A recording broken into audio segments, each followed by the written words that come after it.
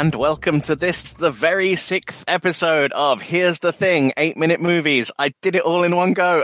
I'm so proud of me. Well done. I'm so proud.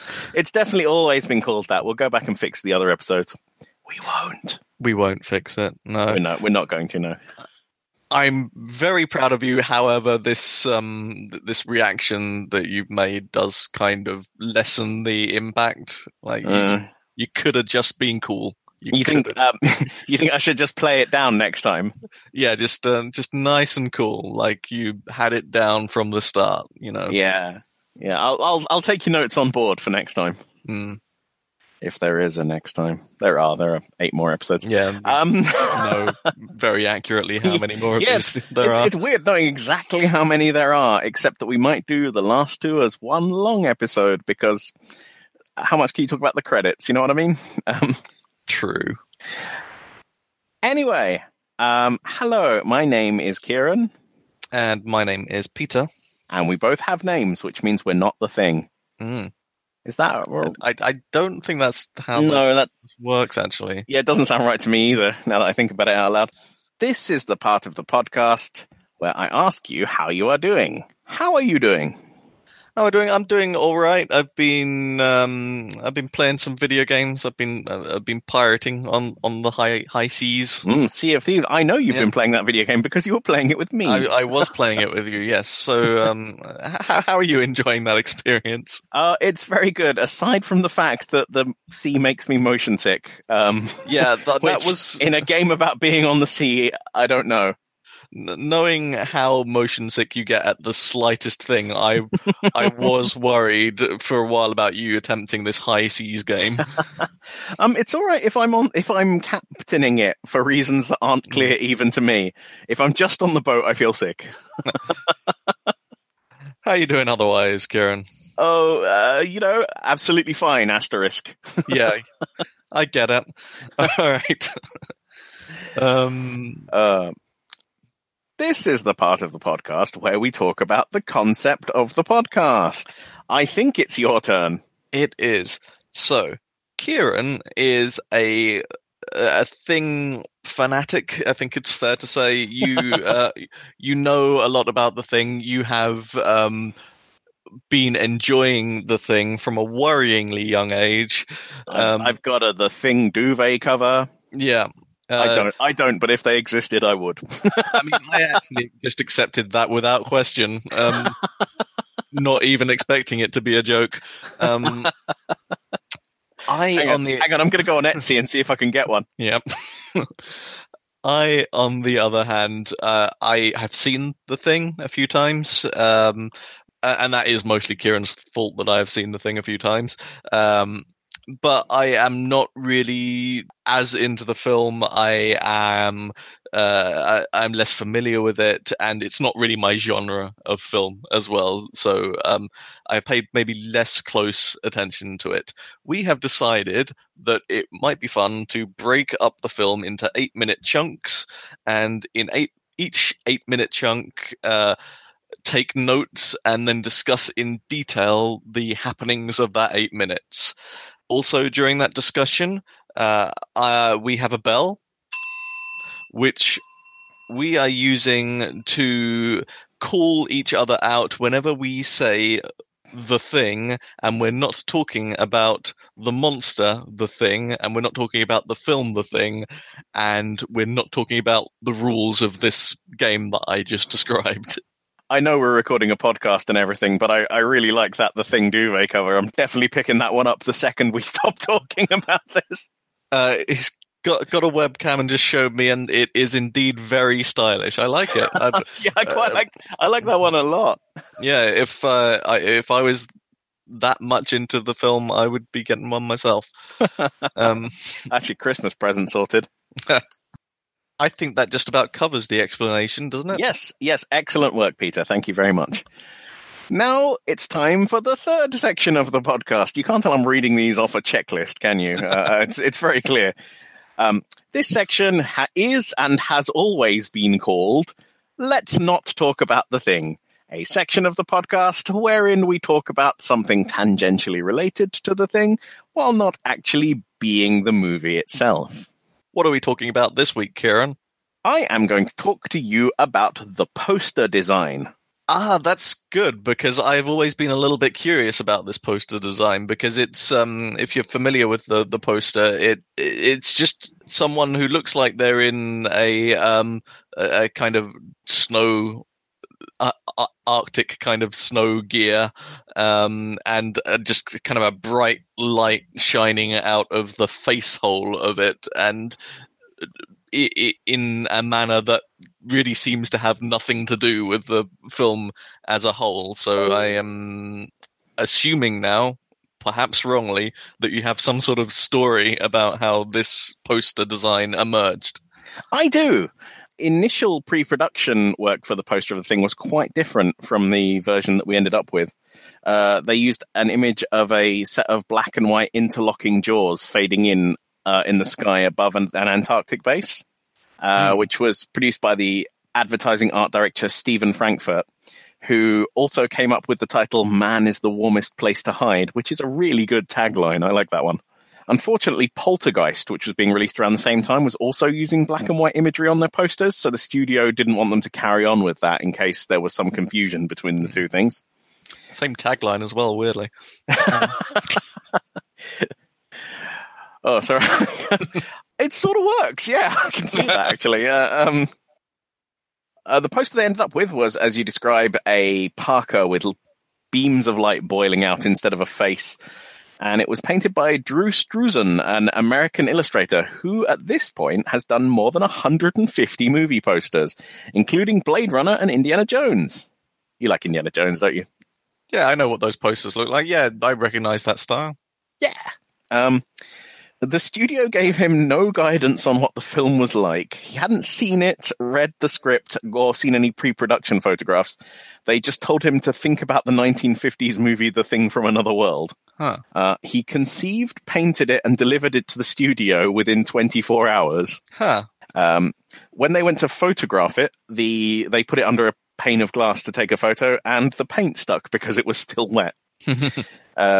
The studio executive for Universal, Sid Sheinberg, changed the tagline to "The Ultimate in Alien Terror." Can you think about why they might have done that? I'll give you a clue. It's the word alien. Ah, right. Okay. They were trying to get kind of the alien appeal in there. Absolutely. Yeah. Remember, this is just 4 years after Alien has been released. 3 years. But before you said that, I was going to say, did they maybe think that "Man is the Warmest Place to Hide" was a bit sexy? I mean, it is. So the movie's kind of run with both taglines, depending. I mean, like most of the posters at the time went with "The Ultimate in Alien Terror," but since then they've gone back to "Man is the Warmest Place to Hide" because it's a better one, I think. It's certainly not just trying to capitalize on the success of another movie that came out around the same time. How do you think John Carpenter felt about the poster? I mean, given that I've always really liked it, I'm going to assume he hated it. Good guess. He absolutely despised the poster. He saw it as the final nail in the coffin for the film. It was presented to him at the point where the movie was over budget, had been shown in previews, and people hated it. And the studio were like, "This is your poster. You don't really have any choice." His opinion was that they put so much effort into the film in moving away from the movie trope of horror films of it being a man in a suit. Yes. And then the poster they presented was a man in a suit. At the time, he said they should have just painted a bloody knife in his hand. But now, opinions have changed. It's considered iconic and instantly recognizable, and indeed Empire magazine lists it as the 43rd best film poster ever. Huh. Yeah, no, I really like it. I never really knew the story behind it, and I don't really. I've always wondered, okay, what is it trying to say? And I guess the answer is nothing at all, really, because the person who drew the poster didn't know what was in the film. And had a very slight idea of what it was about, but not as much as you'd notice. Yeah, I just kind of like that it's just another thing about the film that I'm just going to do it myself. Oh, hang on! You can't say things when I'm distracted. It's just another element of the film that is in some way mysterious or possibly misleading about what is going on. I think that if they had done a poster that was a bit more on the nose about the monster or the nature of things, then it wouldn't have been as effective because... Well, I mean, the poster that came up with is very compelling. I mean, it is, you see it and you're immediately, the questions arise like, what is this? Why is that man glowing? What is this about? Yeah. But the other poster, the original production poster, is also very interesting as well. I mean, you can look it up online by Googling Blood Smoke, because that's the sort of title they were using for it. And it's an interesting piece. I like it as well. But I think they went with the right one in the end. And they didn't really have any choice. So yeah. Now it is time for the fourth section of the podcast. Peter, what's another word for section? Part. The fourth part of the podcast, wherein I answer your questions from last time. Hang on, how about segment? I think segment is better than part, but I've already said part. The next one can be a segment. Okay. I'm going to answer your questions from last time. Woo! Insert jingle here. We don't have a jingle for this one. Did I have any? Yes, you did. Well, I'm not sure it really counts as a question, but I wanted to check. It's an unresolved comment. Yeah. Is Clark ever seen without his hat? Right. Okay. And you know what? I was like, yes, of course he is. Of course he is. And I scrolled through the entire film, the whole fucking film from start to finish. And yeah, he does. He is seen without his hat. But it's only after he dies. Spoilers. So what information can we draw from that? It's probably nothing more profound than the fact that he likes wearing a hat, is it?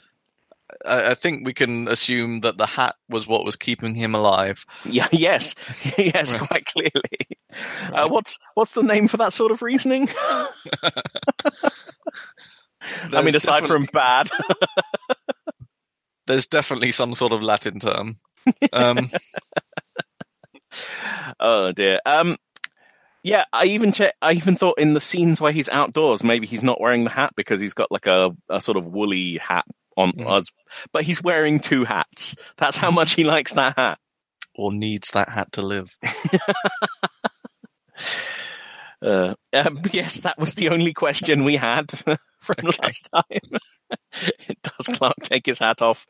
No, actually, he never takes his hat off. It's removed for him by a bullet.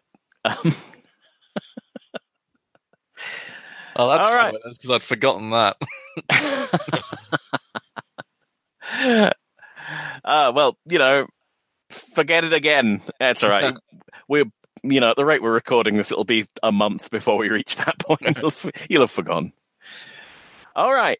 Now it's time for the main meat of the podcast, TM. Always going back to podcast meat. The section. No, it's not section. It's a segment. It's a segment. I'm sorry. I punished myself. The segment that we call Let's Talk About the Thing. So, I am going to just recap your answers from last time. Of course, yes. What happens next?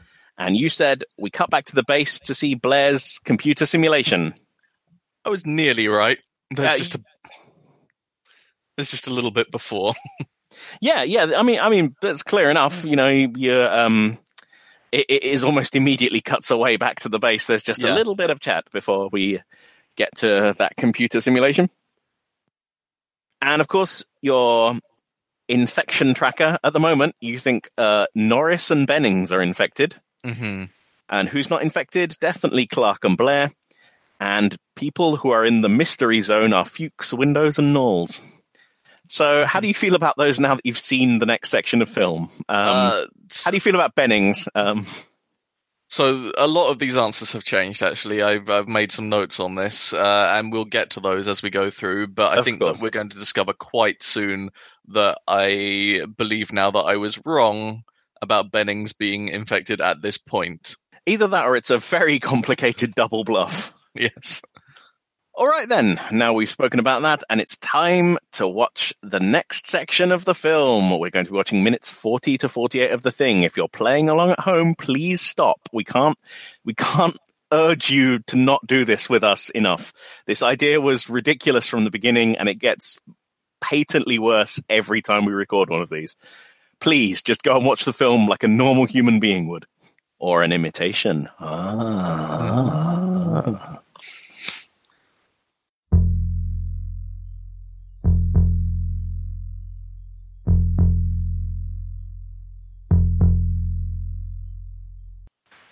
right.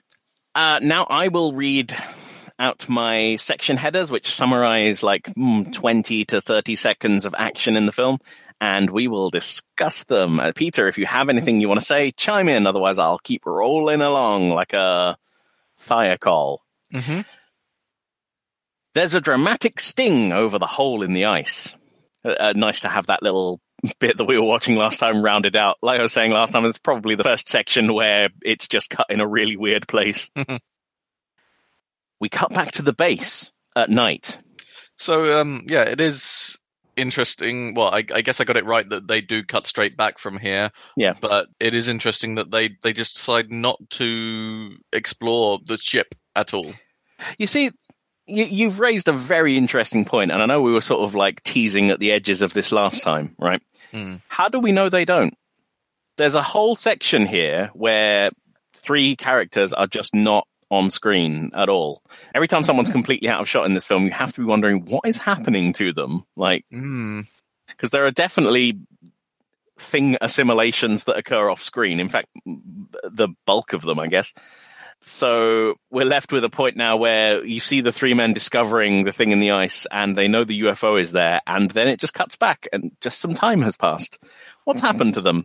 You'd think they would go and look in the UFO, don't you? But, well, they say they didn't. So we're saying that actually, so maybe a lot of people are saying that this is a suspicious part of the film for these 3 characters. Yeah, I definitely think rapid time passing where you don't see what's happening in this film should at least be questioned. Yeah, it is. I mean, it could be similar sort of reasoning to before, where they don't have a lot of time because it's getting late or whatever, and so they have to go back before doing any more exploration. The storm is still pressing. Yeah, so there's that to think about. But you do raise a good point. It does put a question mark on these 3 characters. However, who are the 3 characters? Norris, Palmer, and MacReady. I think Norris is on your definitely a thing list. Norris is on my definitely a thing list. But what, do you think he would strike here if he was given the opportunity? I mean, Norris and MacReady are alone because we see them, approaching the ship while Palmer is off guarding the helicopter or whatever it is exactly he's doing. But he's still kind of looking over, isn't he? Yeah. That's my question, is that maybe he just doesn't have the opportunity because it is 3 of them. So I'm thinking it's probably that. I do think that MacReady is not infected, mainly for the reason that he works too hard against the things during the rest of the film. Quite. And that just seems like it would be counterproductive. Like, I'm pretty sure that he comes up with the blood test method that we see later on, and why would he even suggest that if he was a thing? So I don't think that this is suspicious from that perspective, but yeah, I mean, sure, maybe something could have happened, and it is a bit weird that they didn't go into the ship. John Carpenter notes here in the DVD commentary that, this is the first of their night shots on the set, filmed at night, and they were very difficult to do for a number of reasons: lighting, temperature, getting the cast there. So that's a thing. Yeah. Ding. The men argue about the thing. Okay, so sorry, probably tangential. They've got an Asteroids game. That's amazing. Oh, I didn't notice that. Yeah, Asteroids released in 1979, and like the machine that they've got on set is a real working one, and apparently everyone was playing it like when they weren't filming. Nice. Blair here seems very quiet and thoughtful. Like he spends a lot of the scene brooding over a picture of the Norwegians digging the monster out of the ice.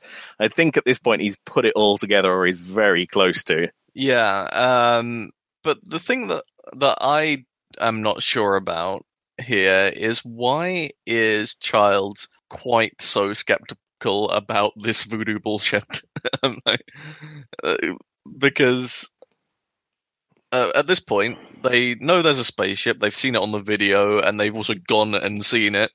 You've got to note in the scene that everyone who hasn't specifically flown to see the spaceship is a little wary of it. I mean, even Gary is skeptical, despite the fact that they've brought back some pieces of UFO with them. But they had video footage that they all saw of the Norwegians standing around it as well, didn't they? So they've got quite a lot of evidence that this spaceship is a real thing at this point, but also all of them, including Childs, has seen the bad monster and knows that there's something wrong. I mean, it could be denial, but also, I don't know. If you put me in the same situation, I'd probably be able like, no, this is crazy. I mean, maybe I'd be hesitant, but he's like, this is all obviously bullshit when he's seen stuff. And there is no other explanation for the stuff that they're seeing, right? Yeah. I mean, after I saw that thing burst, you couldn't convince me that it was a like a polar bear or something. Yeah, even if the spaceship is some sort of clever fake or something, there's still the matter of the nasty tendril monster. Yeah, that's a very interesting point. I hadn't quite thought about that, but what is it? Methinks the lady doth protest too much. Yeah. It's weird, maybe even slightly suspicious, but who knows? Knowles arrives to complain someone's left their dirty drawers in his kitchen trash can. First of all, like, gross, why did he bring them? McCready is like, he picks them up. Why would he pick them up? It's gross. The implication here is the first of many. Like there'll be another one in a little while that it rips through your clothes when it's taking you over. Yeah. The dirty drawers get dropped onto a pinball machine, and the pinball machine is Heatwave from 1964, made by Williams. Yes, it is absolutely possible to look up every single fact about this movie online. So, as for whose drawers we think these are, I don't know. It's hard to say. I mean, if it's anyone's, I guess I'm going with Norris at this point. But you think they might be Norris's dirty drawers? Be interesting to know about who goes near the kitchen to see who might be plausible for that. Also, this is something that makes me currently suspect Knowles less at this moment, because if he was a thing, why would he do this? Why would he draw attention to this? Yeah, exactly. Yeah. There's two other things that I could probably draw your attention to here. Number one is that I said, wait, I was... I'll allow it, but reluctantly. Come on, that was clear. You said, and you said there are two other... Oh, God. All right. It's a fair cop. Unless you are saying there are two other monsters that you'd like to... Don't have to remind me of the rules. It's my game. There are two other elements of the story I could draw your attention to at this point. First of all, I'm not sure if we brought it up before, but there is a deleted scene with Fuchs just running around the base. It sort of establishes that he does jogging, even though he's in Antarctica. So he goes through the kitchen and a number of other locations. So that's a thing that may cast some suspicion in his direction. Okay. And also in the script and the novelization, but didn't actually make it into the film, is the fact that the Long Johns are a size large and not all of the men are large. Some are extra large. Right. Okay. So there, if we're allowing the original script and the novelization, which I don't know if we are, I don't think so. It eliminates Childs because he's an extra large. Right. I think we said that those were inadmissible as evidence. Yeah, I agree. I think that's the case. Mm-hmm. But yeah, it's something to think about anyway. I don't really suspect Fuchs anyway for reasons that we'll get into later. But yeah, interesting. Blair doesn't answer any questions about the thing.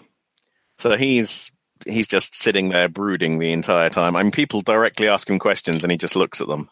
So why do we think he's being as cagey as he is here? What do we think the tactic is here? Well, I mean, he doesn't know if any of them are... Well, going back to what we saw in the last 8-minute section, is Blair is highly suspicious of Clark. Yeah. And he doesn't know if Clark thing could have gotten to anyone else in the, almost a day now that they've been just hanging around on the base. Yeah, I just think he doesn't want to tip his hand here. I think he's, playing his cards very close to his chest. Oh, that's 2 different cards metaphors that you used in a very appropriate context. Well done. Thank you. I was very pleased. I'm glad you drew attention to it. So now I sound even smarter. Yeah. Again, calling back to the poker game, of course, that they were playing earlier. Oh shit! Yeah. So, if they were filming this now, that poker scene would be like 15 times longer, and they'd have a really long discussion about bluffing while they, the camera panned around right behind their heads, looking at all of their eyes one at a time. Yeah, and there'd be like a little thought bubble coming out of Blair's head. I think Clark is the thing. Thinking about the poker game and thinking about the monster. Just as heavy-handed a metaphor as possible. He'd perhaps draw a picture of the thing playing cards. Yes. He'd have a dream about that. Yeah. Oh dear. We're skewering this, but they are making a new Thing movie. So who knows what we've got to look forward to. Maybe we can discuss that 8 minutes at a time as well.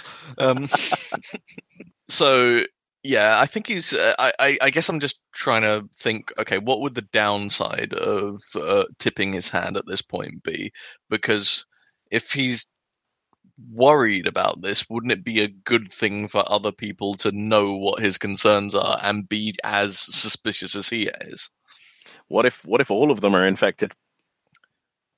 I feel like if all of them are affected, he's kind of fucked anyway. So. I think Blair's motivation here is that he just doesn't know who to trust. I mean, he even says this in maybe 10 minutes time. It's true, because I suppose if you were actually in this situation, you'd be thinking, do I tell people? Is there a downside? I don't even know. Maybe I should just not say anything. I guess you wouldn't necessarily be able to figure out all of the variables of whether it's best to say or not.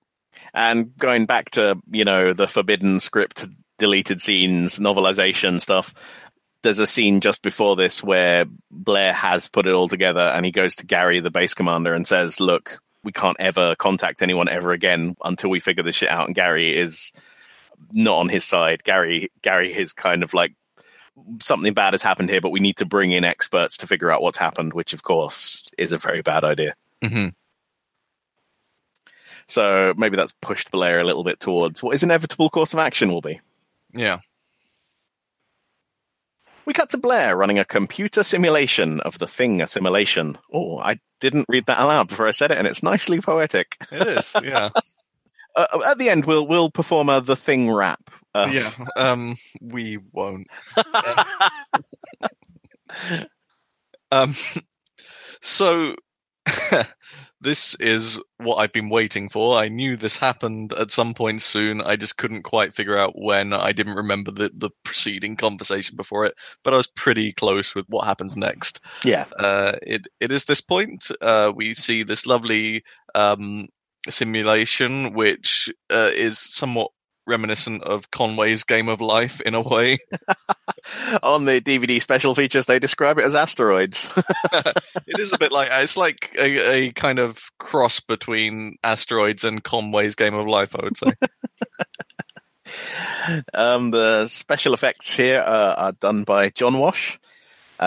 He also worked with John Carpenter on the computer effects for Escape from New York, and he's had a prolific visual effects career, including Star Wars, The Thing, Escape from New York, Blade Runner, 2010, Point Break, Patriot Games, Free Willy, Demolition Man, Ghost in the Machine, Time Cop, Outbreak, Tank Girl, The Relic, and The X-Files.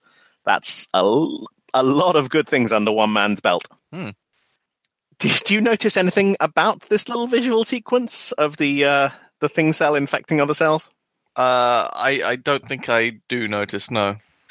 John Carpenter notes that they didn't get it quite right. It sort of just keeps eating and never dividing. Like, if it worked the way it appears in the little video, all that would happen is the Thing would just be one really big cell. It keeps grabbing other cells and pulling them in, but it never divides into other cells. That was what they missed out. But they said it doesn't really matter. It gets the point across. This thing, it doesn't have to be like perfectly accurate. Why did you ding me? Because you said it gets the point across. This. I am so bad at this game today. Interestingly, this is one of the things I like about the prequel. They fixed this little problem. Interestingly, this is one of the elements I like about the prequel. I'm cutting that. You can't have two dings. Yeah, this is something Something is okay, I think. All right. This is an aspect of the prequel I find good. I'm frightened now. I'm so scared. In the prequel, rather than using computer simulations for it, because I think that they realized that if they did this sort of simulation with, 2010s computer technology trying to look like 1980s computer technology, everyone will find it a little bit ridiculous. They just shy away from the idea. Right. And instead she observes the process directly through a microscope. So It is CGI, but like it's modern CGI that they don't have to dress down to look like 80s stuff. I thought that was a really nice touch. Yeah. They see Thing cells attacking dog cells and then dividing into more Thing cells. So, I mean, when at the beginning of this sequence, I thought, okay, fair enough. He's used some sort of advanced software to write a little simulation of a cell taking over another cell. Sure. That could maybe happen. We whipped something up in the old computer science lab. in BASIC. Yeah. It's just that as this proceeds, the calculations that it is doing seem less and less plausible. Increasingly maddening. Yeah. We're going to talk about, in the section, let's not talk about the Thing at some point, we're going to talk about The Things, which is a pseudo-sequel written by Peter Watts.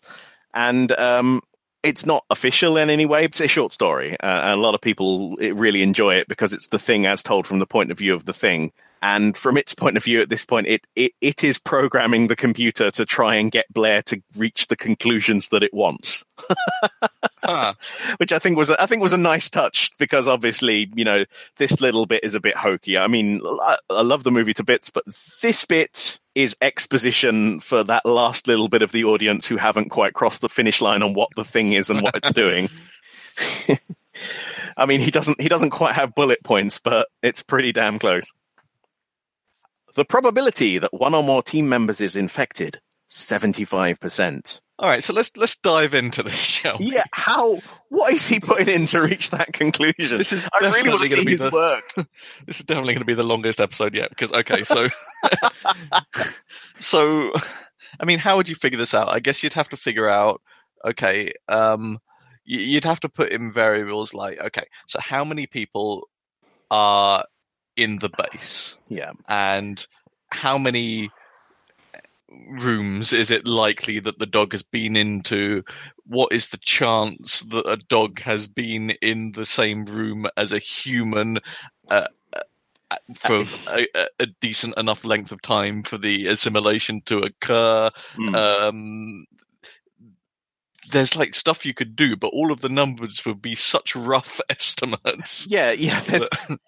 I mean, unless he's typed 75% into Notepad, I don't see how he reached this conclusion. Yeah. I mean, but you've got factors as well. Like, not everyone was around the base at the same. Like, people left and came back, and he doesn't know how long the infection process takes. I mean, is it instantaneous, or does it take like an hour? You know. Yeah, it hasn't really seen that. So there's so much. It's like the Drake equation, right? It's like... Absolutely. I really want to see the Drake thing equation. Yeah, it's like you got all of these variables which can, in theory, be used to calculate the possibility of aliens, which is what the Drake equation is. But almost all of the variables are just complete unknowns. So, is this a corollary to the Drake equation? The chance that alien life exists, and also the chance that it will assimilate you within 24 hours of you meeting it. Yeah. Yeah. I really legitimately wish we got some more of his working, because it's. I mean, it's bollocks, isn't it? There's no way. There's no way you could figure this out. I don't think so. I mean, I guess if he has actually been able to do enough study of the cells to understand how long it would take a cell to assimilate another one, and used a computer to simulate that, he could maybe figure out how long it would take for the thing to take over a body. So maybe give him the benefit of the doubt and say he's got that much. Yeah. But everything else, who knows? I mean, plus it is interesting that we saw a single thing cell taking over other cells, because that does suggest that one cell of the thing is enough to start the transformation process in you. Your body doesn't have an immune system that will fight thingification. So once you get one cell in you, that's it. Eventually, you're going to be all thing. It's just going to take a long ass time. Yeah, because on screen we see like thing attacks happening very rapidly. At the risk of again drawing on tertiary sources like the novelization and the comics, wow, they are contentious. Oh, we should talk about the comics at some point. Yeah. But yes, it does seem to suggest that one cell is enough to take you over, but because there are so many cells in you, if you get one in you, it's going to take like a year, you know. I mean, well, actually, it's exponential. Oh god, this episode is going to be so much maths. Yeah, I believe like it's that whole grains of rice on a chessboard right? thing, right? So it would actually happen quicker than you think, maybe. But, and all I know is that human beings do not deal with exponential maths, and that's happy living in my ignorance there. But yeah, the point of it, like, attacking you, violating you, pumping so much of itself into you so quickly is to, like, overwhelm you, right? So, you know, you don't have any chance. Your body is converted as quickly as possible. And who's to say that in the Thingiverse, you know, in the rest of the universe, every form of life might be like that. You know, it might fight back, can resist conversion. So maybe it's just using what it knows of just, like, I've got to overwhelm as quickly as possible, even though it doesn't really know that we don't have any natural defenses against it. Hashtag coronavirus. Sorry. I'm an idiot. But yeah, it does kind of open up this whole interesting world of possibility where, well, is anyone who has touched anything now basically infected, but undergoing a process of much more gradual assimilation that will accelerate at some point. Yeah, in one of the comics, I can't remember which one it is off the top of my head, someone is thingified by sexual contact, and they start having weird nightmares because of the slow conversion that obviously is like picking up speed because of, you know, exponential growth. I'm thinking, is this why? Because I know that Blair later goes off on his own. Yeah. And shuts himself away. And I wonder if the calculation here is that he's doing this as much to protect himself from the others as he is to protect the others from him, because he's worried that he could already be slowly getting infected by this thing. Absolutely. He was elbow deep in that thing, as we saw last session. There's also something that neither of us mentioned. I mean, I've seen it before.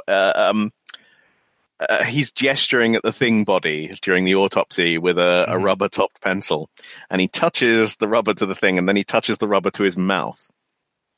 Ooh, he eats a bit of thing. Yeah, he eats just a teeny thing chunk, and that's a no-no in the medical world. This is why you've got to wear your mask. Yeah. Oh dear. But it's unclear whether that was deliberate direction or whether it was just an accident that happened. Yeah. But people have noticed it in the past. Still, I suppose we're getting a little bit ahead of ourselves with Blair here. Absolutely. The next fact the computer spits at us: the time to take over the whole world from first exposure, 27,000 hours. 27,000 hours is just slightly over 3 years. Okay. Do you agree with that figure? Do you think 3 years is right? Again, this is another one of those Drake equation math steals, right? I mean, I haven't given it a ton of thought, I have to say, but it kind of sounds all right to me. It like, if you assume that initially there would be quite a rapid period of expansion, and then people would start getting wise to it. I mean, what Blair has programmed here is is a very basic version of the game Plague Inc., right? Or Pandemic. Right. If Madagascar closes its ports, the thing is fucked, right? Isn't that the deal? Right, yeah. So I feel like it could probably conceal itself long enough to become a real problem. Yeah. Remember that its sort of de facto attack method is to hide and wait. Yeah. So I think there'd initially be a period of really rapid expansion where it would just slip under the radar for a long time, but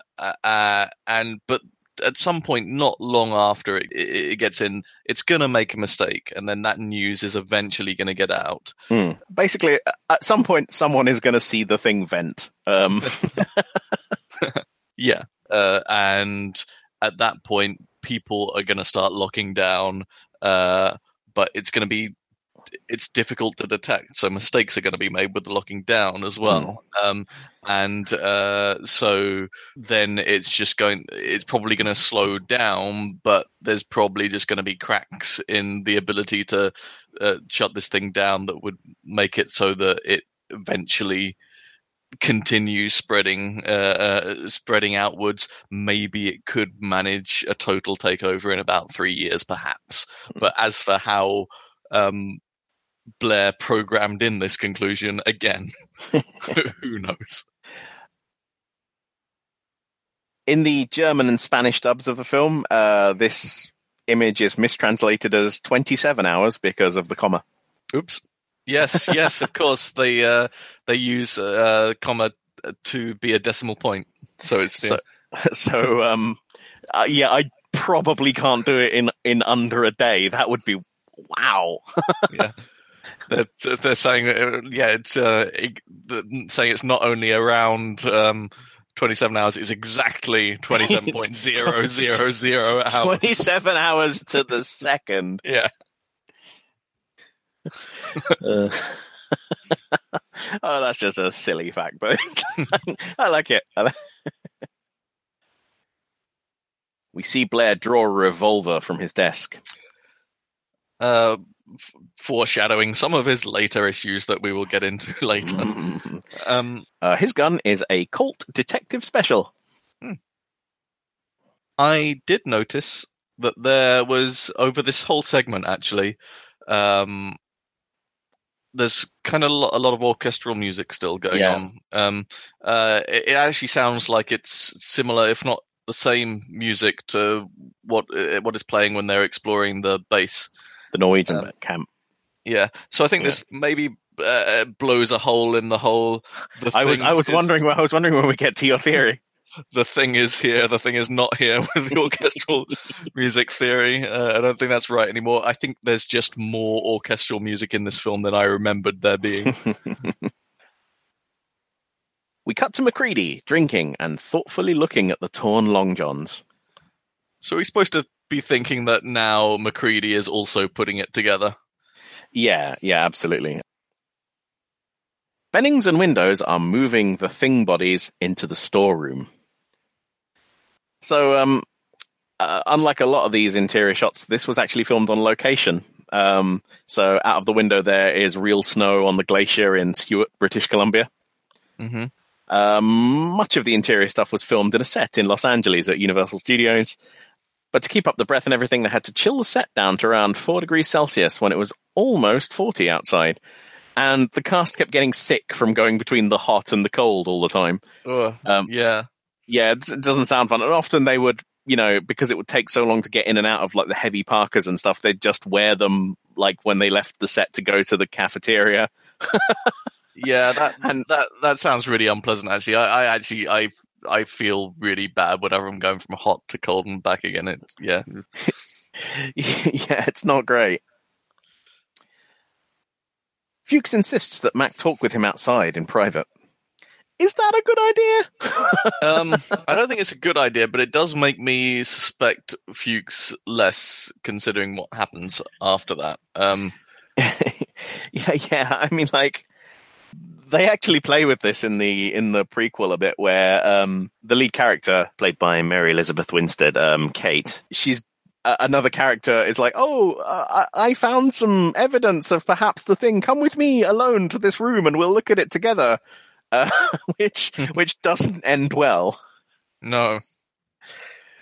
But here, like you say, I think Fuchs is perhaps being naive more than anything else.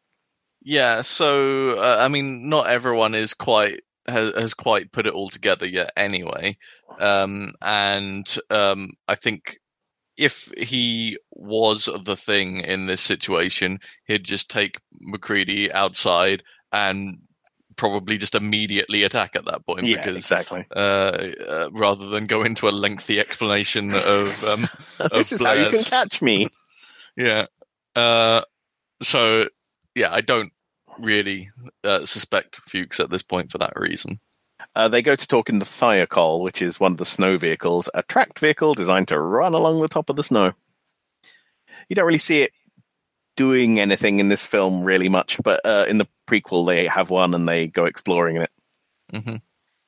When Windows and Bennings have their back to the monster, it moves slightly. Oh, this scene is so creepy. I love it.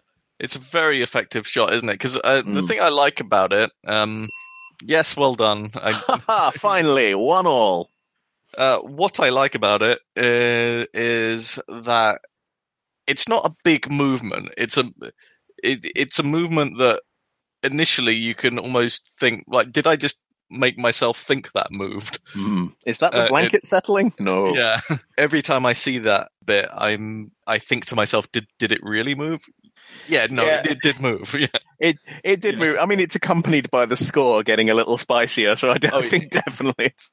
Yeah, but it's just subtle enough to make you doubt yourself for a second, which I really like about it. It's a very effective shot. Another aspect of it that I think is really effective is that when it moves, I think it's out of focus as well. So it's focused on the characters in the background. So it's not very often, I think, that a film draws your attention to something that is in the foreground but out of focus. It's a very interesting choice. Yeah, I like that shot a lot. The thing that they've got under the tarpaulin there is the split face thing. Both of those are legitimate. I'm not having this. The capital T thing that's under the blanket is the split face thing, which is all with hyphens. Oh no, sorry. Okay, right. I apologize. You're totally right. Those were legitimate. I thought you were talking about the mechanism. Where was I? You were talking about This the game is split face. this game is so distracting. You were talking about the split face capital T thing. Yes. He is the body that they retrieved from the Norwegian Tula station. And it has been dead and burned for hours, possibly days, more likely days at this point, and it is still alive. Yeah, so we were talking about this a little bit in the last podcast about whether we assume that when something is burned up this way, it is dead. At the time, I said I thought it was, but I had forgotten about this bit of the film, and I am now revising that assessment. I mean, it's sort of clear from this point on that you'd have to just completely annihilate it, right? Even a cell left is going to be enough for it to start regenerating. Like, I assume it's just sort of reusing the mass that's left as fuel to create more thing cells. It's a real problem. I mean, sure, it could have been pretty dormant up until this point, but yeah, it's a worry. I mean, because they've definitely had it like lying around in the lab and looking at it, and it's been a long time since it's done anything. So, has it been aware all this time and biding its time up until it got to poor Bennings, or was he just unlucky with his timing? We'll never know. Very hard to say. Bennings sends Windows to get the keys from Gary. This begins the saga of the keys. Please keep an eye out for people talking about the keys, where the keys are. There's this whole little thing about the keys from now on for the rest of the film. I haven't even clocked any of this. So you're going to have to talk me through this whole keys thing as it happens. All right. Well, we're about to get some more key stuff. I'm very excited for it. Right. Okay. The end. Actually, maybe. I'm sorry. What keys? Keys to what? First is my first question. Well, it does get explained outright a little bit later on, but Gary has a set of keys for the base, and he has keys for secured areas that other members of the team can't generally get into, like some of the medical supplies are locked away, and only Gary has a key, and Doc Copper has to get Gary to unlock them when he needs those supplies, that sort of thing. Right. Bennings here is sending Windows to go and get the key so they can lock the things in the storeroom. Right. Securely in there, and Gary would be the only person who can, get in and out. Right. Bennings fixes the window, unaware of dripping tendrils behind him. This is a lovely gross shot as well. The unsuspecting Bennings is about to get a handful of tendrils right up the bum. That's what I've written. Yeah, it's not looking good for Bennings, but also, this confirms that I was not correct in my assumption that Bennings was infected at this point. Yeah, it's pretty obvious he's about to be thingified. Mm-hmm. This whole little sequence of Bennings and the bodies, that's a really bad name, was an on-location rewrite. Bennings' original death in the script was, I think we talked about it a little bit last time. At a certain point through the film, all the dogs escape, and they realize that the thing is making a break for it with the dogs as food across the ice to try and reach McMurdo Station. So they chase them down with the snowmobiles, and there's a big fight, and Bennings is pulled under the ice and killed by a thing.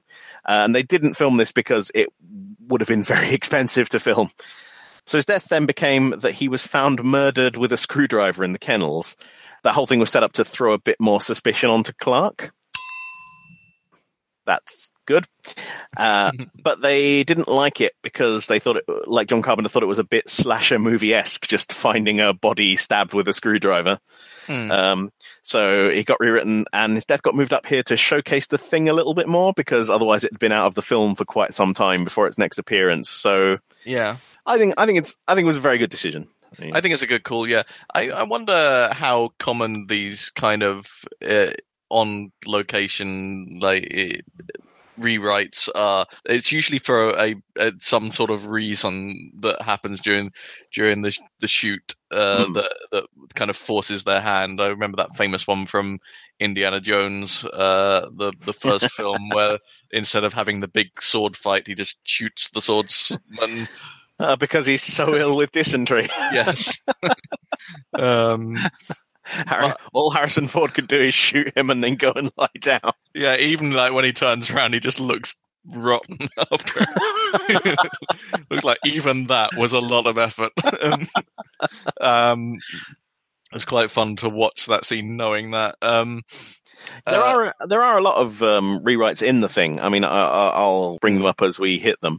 But yeah, I mean, it is an interesting, because some films are just ruined by this. I mean, I only have very limited experience as a director where I tried to direct something and it all went wrong.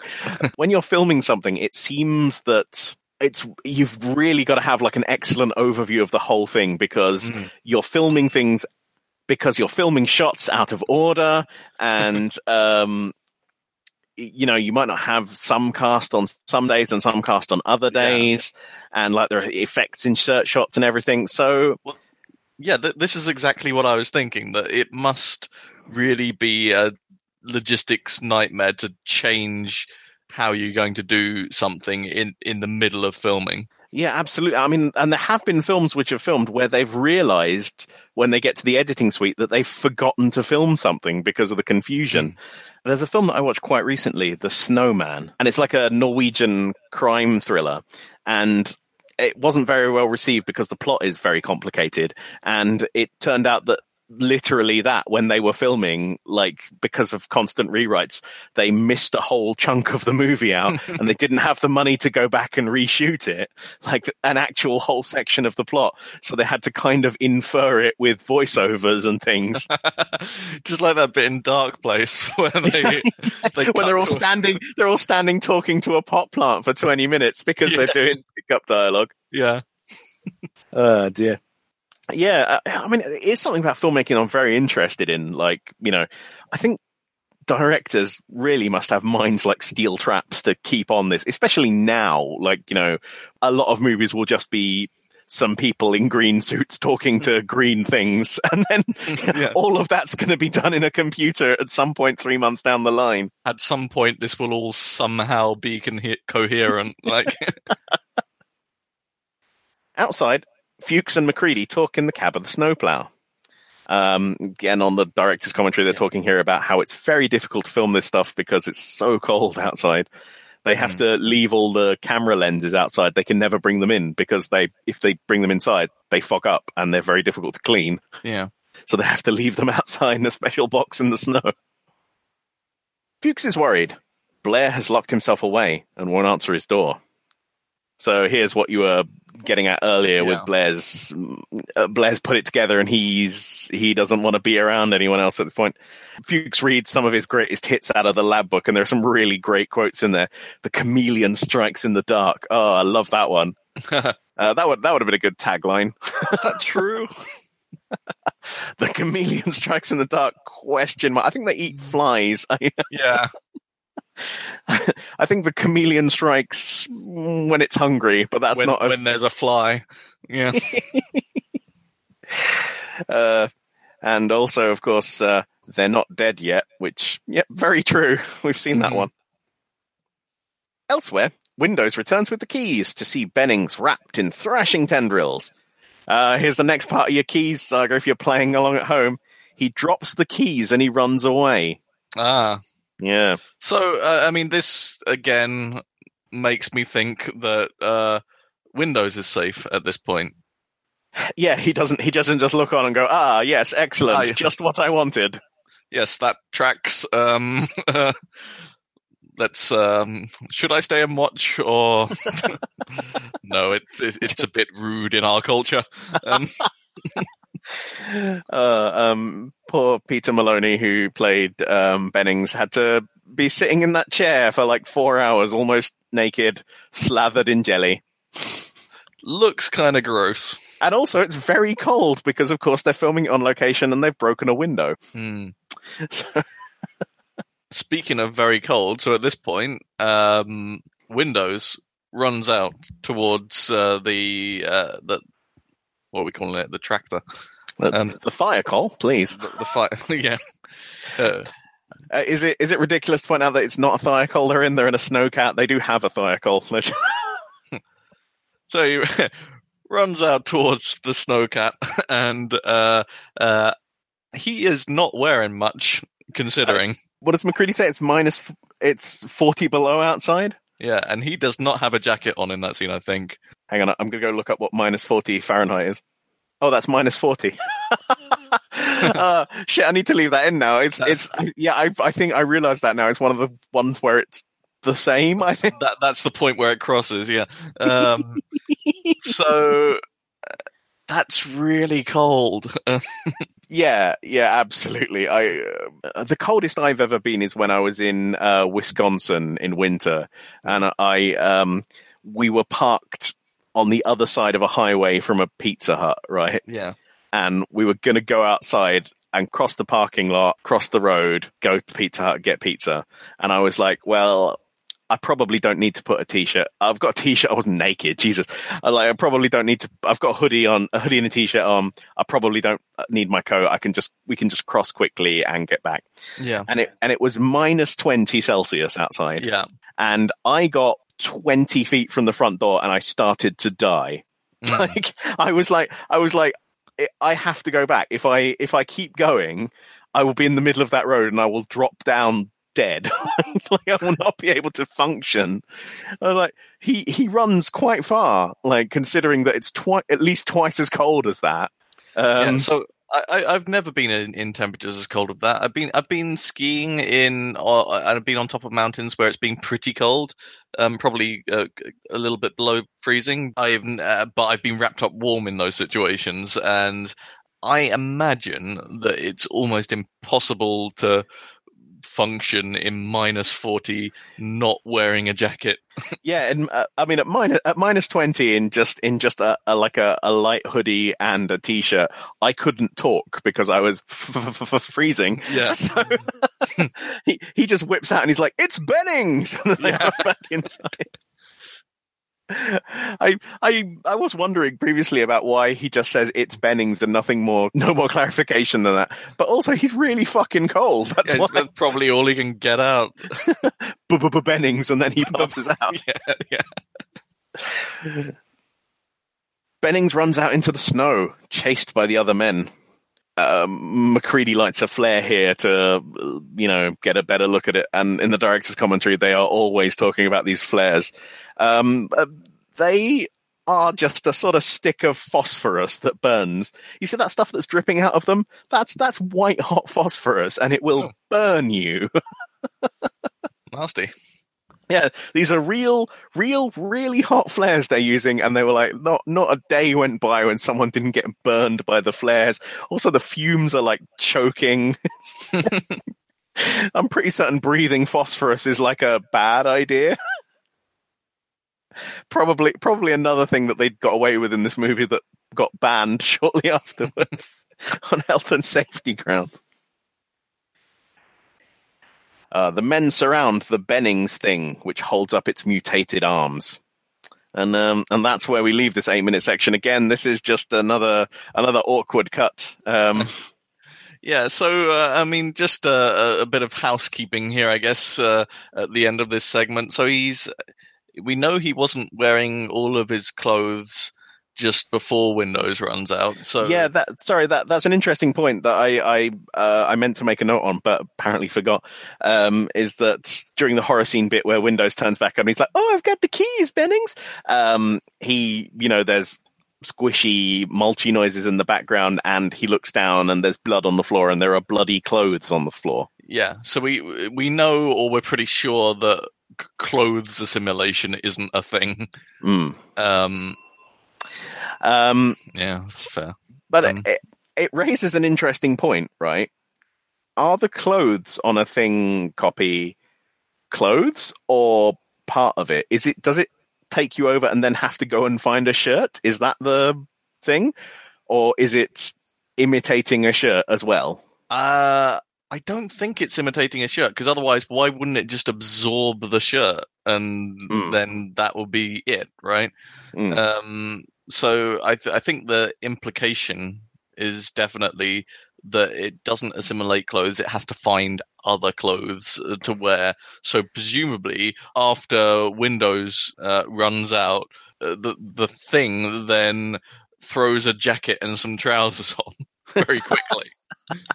Oh yeah, I think he's wearing trousers. I think it's just his shirt that he's lost. So throws a jacket on and then just runs outside while still kind of mid assimilation. Yeah. I was saying, for those of you who are playing Among Us, this is like getting caught going into an event or killing someone in front of 3 other people. Yeah. Bennings is sus. Just like, I'll just vote for myself, I guess, in this round. I've got nothing here, guys. I can't tell you it's not me. It's definitely me. I'm the imposter. That's fair enough. Yeah, like I say, we do end awkwardly here with Bennings. He turns to the camera and he's about to emit his. Well, we can't talk about it. You don't know what he's about to emit. Could be candy. Well, I think you hear the very beginning of it at the when it cuts out. So you hear some sort of noise starting to emerge, but I think it's just starting to make a noise. But it's going to reach its full splendor in the next segment. Absolutely. Speaking of which. So, now that we've reached the end of that segment, where they're not parts or... What was I saying before? Sections. Yeah. My brain doesn't work well anymore. I've been locked inside for 7 months. What happens next, Pete? I think this might be an easy one. Do you think they're going to all go and give Bennings a big open mouth kiss? Is that what you think's going to happen next? Yeah, they're all like, I want some of this thing action, and they cool. all live happily ever after. Bennings holds up his hands. They all receive weird high fives. Yeah. So I've got a pretty clear memory of what happens immediately next.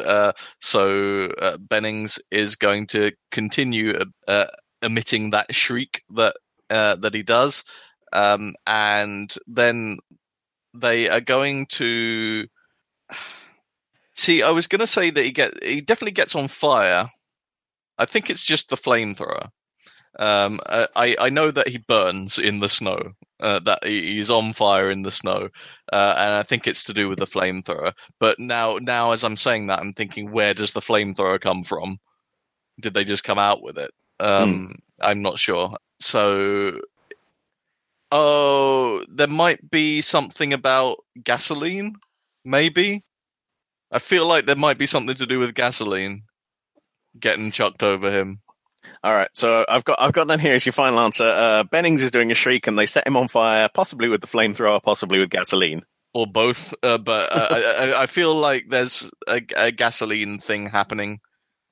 Now I must ask you who you think is infected at this point.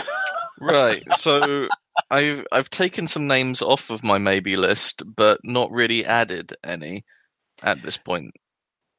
So I was going to say you haven't added anyone to your infected list. Are you umming and ahhing over Bennings? Well, I think Bennings is clear, but I mean, he's basically exposed at this point. Yeah, so at this point, Bennings is definitely infected. He wasn't before. No, we've got Norris and Bennings, those guys. So Norris, I still think is infected. I mean, we've got to say at least someone else is infected. Otherwise, the film is just about to be over. But given that conversation earlier, I'm now not convinced that, say, Blair isn't infected, but not to the point that he is aware of it yet. So I guess there's a question here is, do we only count infected as is fully the thing and doesn't and is hiding? I mean, I would say yes. It's the point where they're no longer a human being. They're an imposter acting with their own motivations, because otherwise, they could, one of the things could have sneezed on them as they all walked by. Right. Okay, then. So from that perspective, I think Blair is still safe at the moment, but could have been exposed to the thing. Right. And I think that Fuchs is not infected at the moment. I'm going to move that to a firm no. Mm-hmm.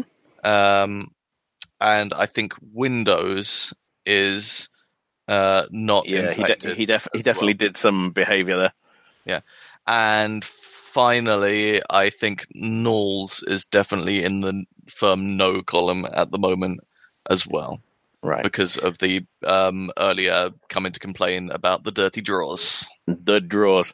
That just leaves Clark then on your list previously. Where do you think he is right now? He was in the not infected list. Is he still there? I don't feel like I've been given any particular reason to be suspicious of Clark. He's not really done much in this segment, has he? He was there at the start and now. Yeah, I don't think he's really moved.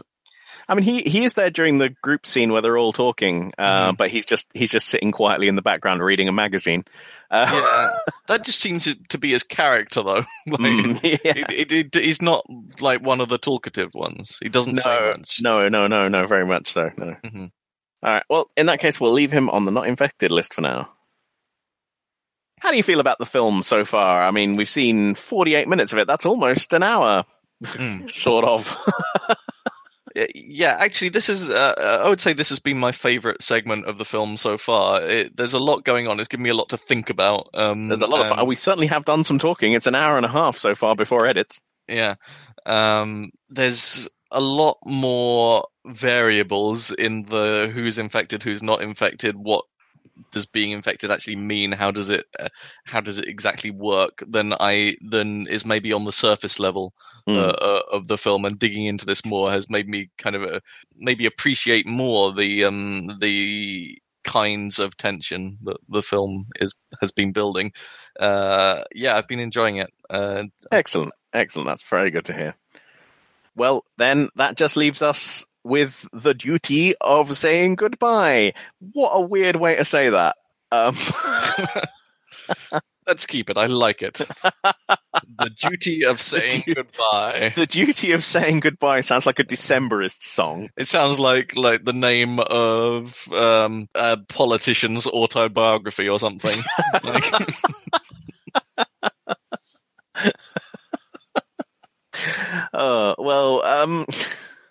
Where can you be found on the internet, Peter? I can be found at Kestrel Pie on Twitter and various other things. That's Kestrel like the bird and Pi like the irrational number. Where can I be found on the internet, Peter? I'm doing both. Am I okay? You can be found at Kieran J. Walsh on Twitter. That is your name. That is my name. Oh, dear. Well, this has been a long one, but well worth it. I had a very good time. Thank you, Peter, for, again, enduring my bullshit. And my pleasure. Thank you to everyone who is listening at home. Farewell to you and good tidings on this night. Goodbye. Bye-bye.